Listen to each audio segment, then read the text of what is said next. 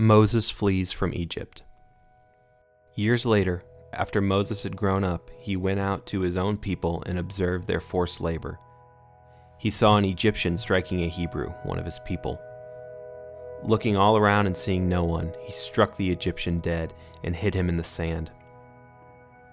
The next day he went out walking and saw two Hebrews fighting. He asked the one in the wrong, "Why are you attacking your neighbor?" "Who made you a commander and a judge over us?" the man replied. "Are you planning to kill me as you killed the Egyptian?"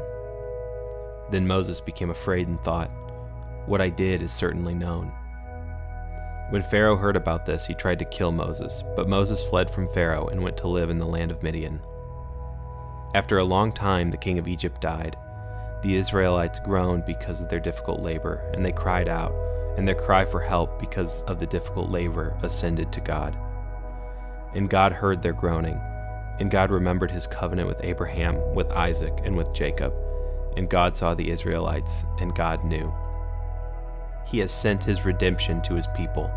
He has ordained his covenant forever. His name is holy and awe-inspiring. 1 Minute with the Bible is brought to you by the Christian Standard Bible.